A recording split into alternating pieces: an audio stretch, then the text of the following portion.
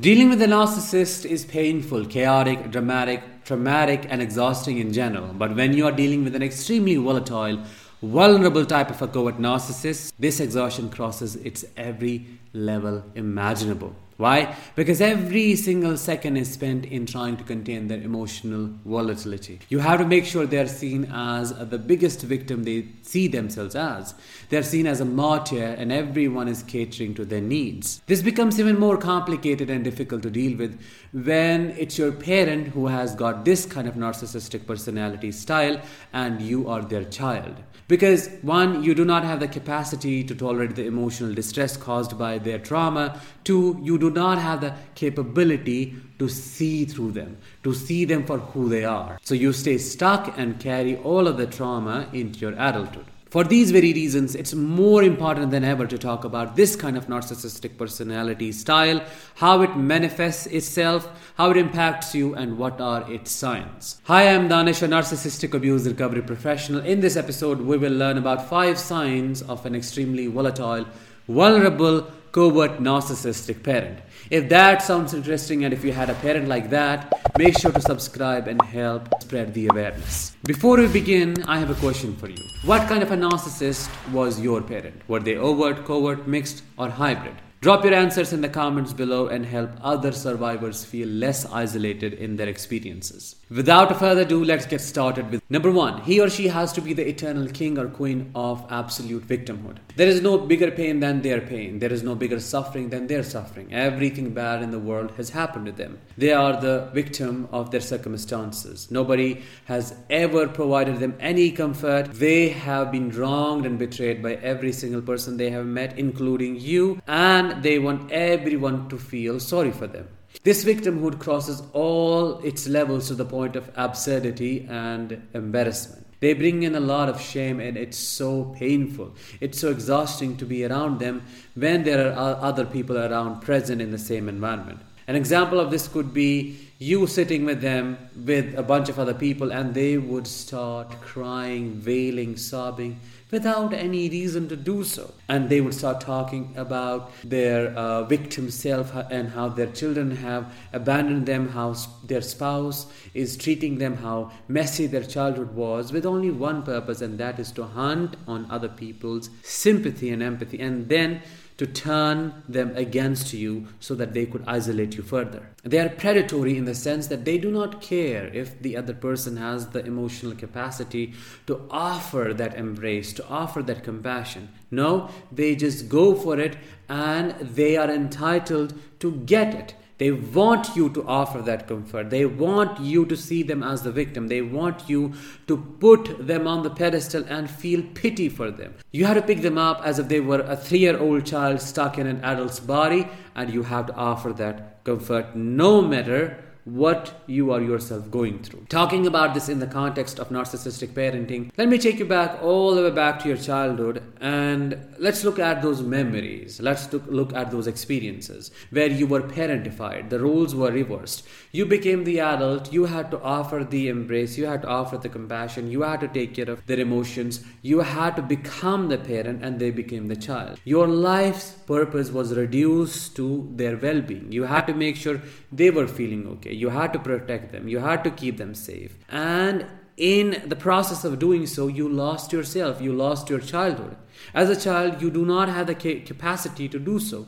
You do not have the ability to protect an adult. You do not have the resources. But you had to grow up really quickly, which meant sacrificing your true self, sacrificing your emotions, sacrificing your authenticity, and becoming their caretaker. That is such a huge burden to carry. They didn't even think twice before putting that burden on your shoulders. They felt justified in making you the emotional regulator. Why? Because in their entitled, delusional thinking, you were created for only one purpose, and that is to praise them, to put them on the pedestal, to listen to them, to give them what they want without any resistance, to become their extension. That is how they see you. You are a thing with a purpose in their life, nothing more than that. Your emotions do not matter, your feelings do not matter, how you are coping, it does not matter. If you have the capacity to do what is expected from you, it does not matter. There are no questions asked at all. They need what they want and they get it no matter what happens to the other person.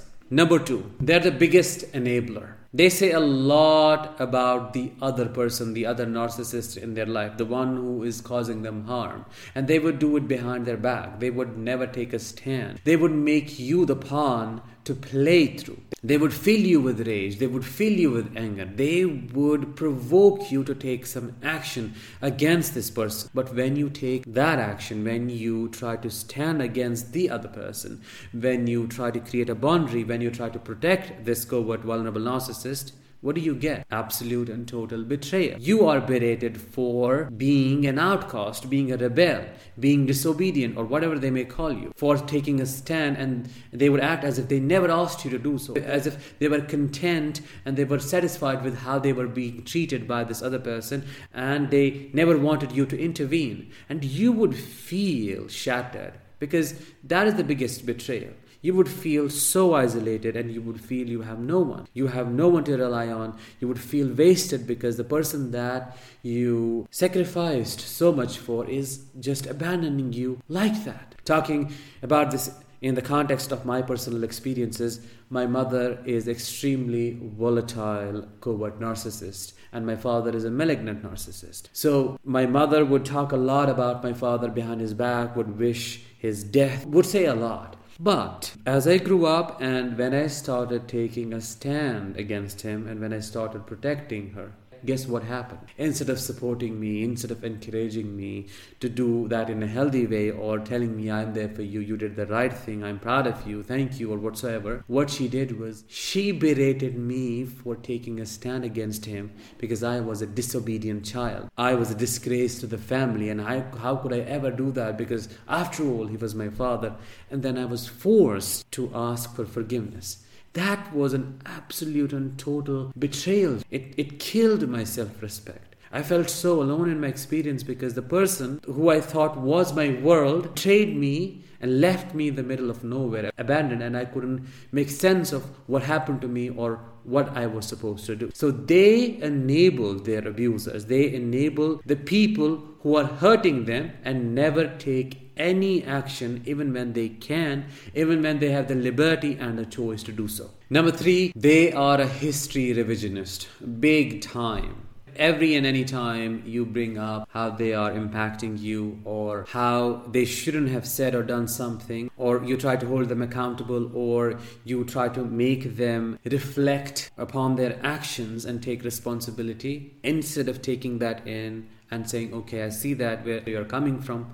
What do? Throw a tantrum. A whole chaotic situation, a dramatic situation is created, and they revise every single part of the history. Say, I have sacrificed my life for you. This is what I got to hear. I have sacrificed my youth for you, and this is what I get. I thought you were different than your father, but you're the same thing. I was alone, and I am alone, and I will be alone forever. Curse me. I wasted my life. I'm such a dumbass. I'm such a dumb fool.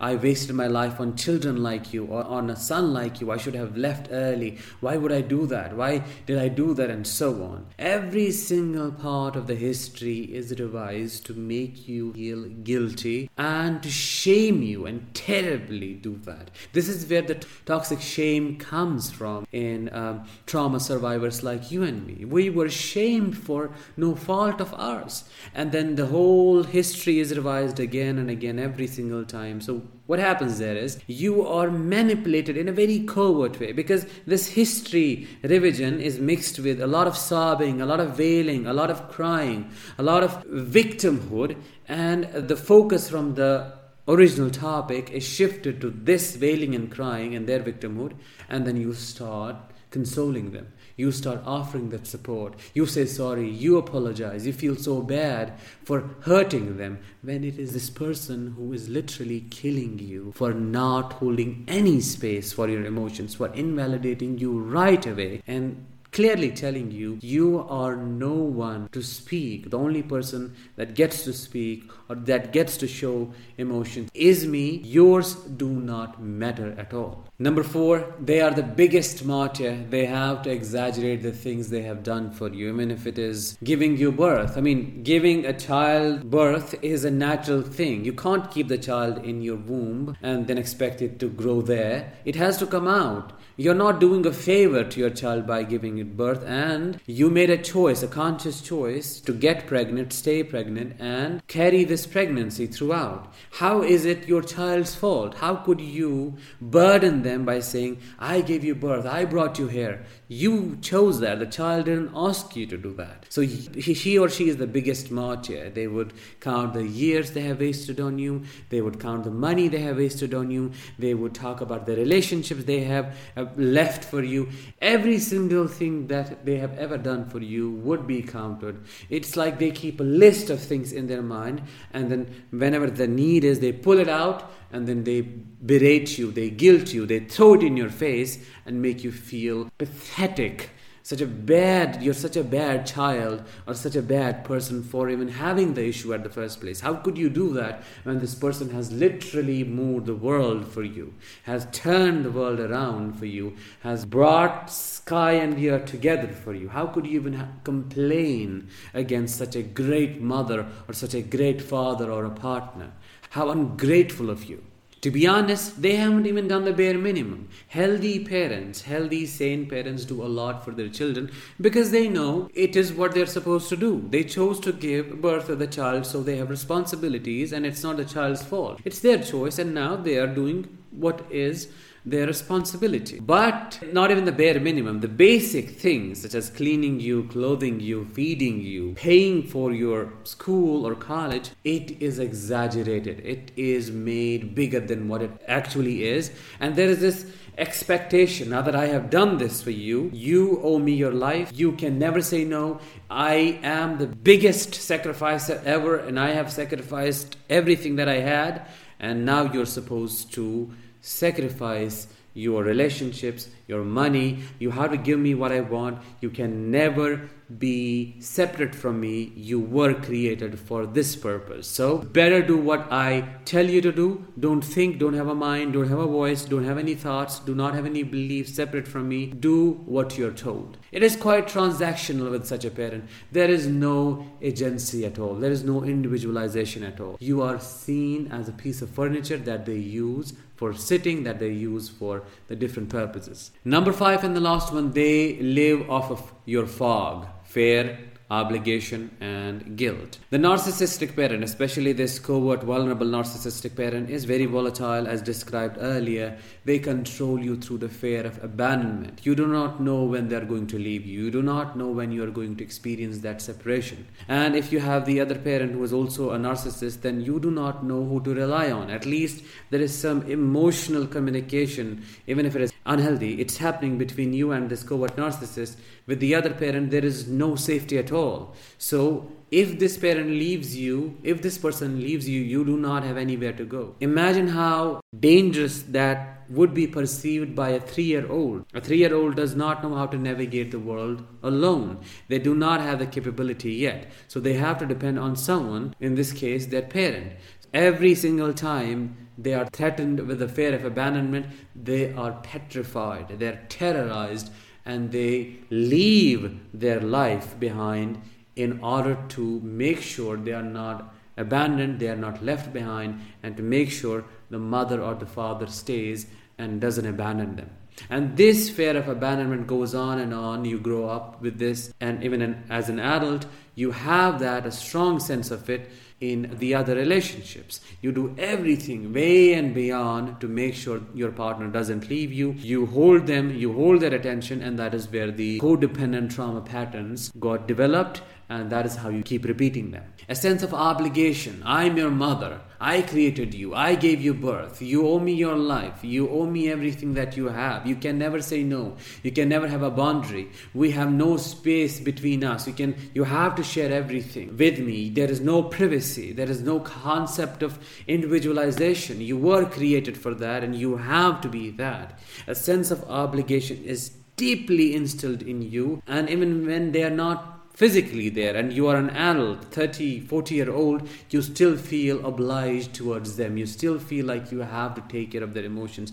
You still feel like it's your responsibility to make them happy, to bring joy into their life, to make them feel better. You still feel it's your responsibility to carry them around as if they were this 3-year-old. This parentification dynamic between you and them continues and even becomes even more complicated later in the adulthood as they grow old and weaker, and your responsibilities increase, and no matter how much you want, you cannot seem to get rid of this obligation or them because they're after you. They can't let go of the control they have on you. They would go to any limits to maintain and retain it. And the last one is guilt, which goes hand in hand with the sense of obligation. If you feel a sense of obligation, you definitely would feel a lot of guilt if you do not do what your obligation says you should do. They do what I call guilt shaming. They make you feel like a burden. They make you feel like you are this horrible thing that happened to the narcissistic parent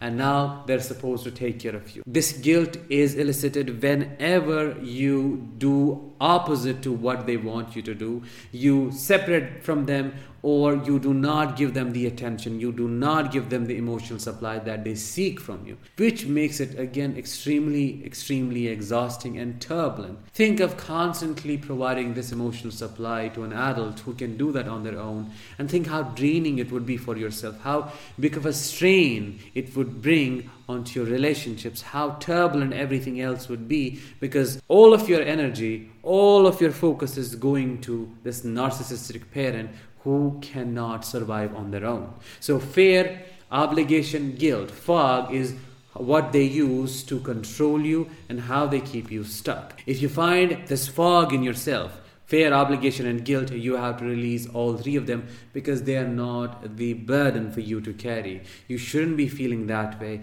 They're an adult. They can take care of their needs. They can take care of themselves, and your responsibility is only your emotional well-being. With that, let's bring this episode to an end, and I'll talk with you in the next one. Until then, let the healing begin.